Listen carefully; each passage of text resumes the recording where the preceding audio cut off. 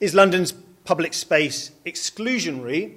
Well, London, again, has always been exclusionary to some degree or other.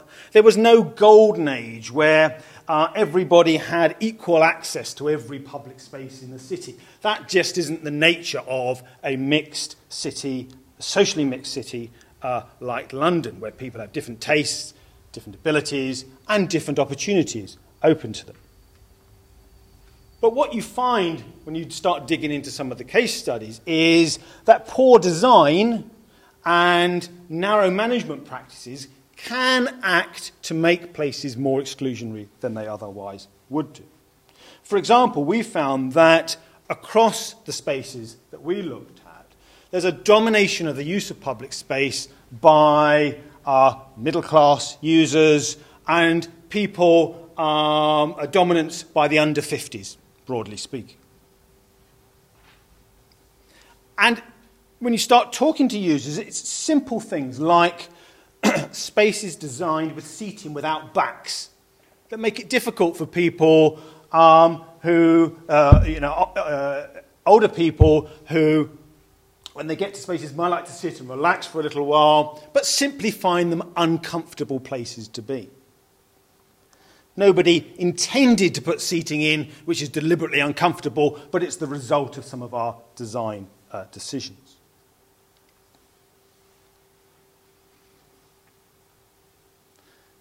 But nevertheless, a general sense that every space should and can be equally accessible and equally appealing to all seems to be rather doomed to failure. I think we need to recognise that London is a diverse and, you might argue, even a fragmented society, and inevitably we need to think about spaces that suit different sections of that society. Is London space segregated? Well, in fact, gating in London is pretty rare. There are, of course, examples of gating in London. I showed some earlier in one of the previous slides. But overwhelmingly, there's a sense when you talk to developers of public space that they see public space as a value-adding element. They don't wish to gate it off because to them it has all sorts of important benefits for their schemes. But what you also find is sometimes there's a demand from the public sector to create public spaces where really a public space is inappropriate. And you get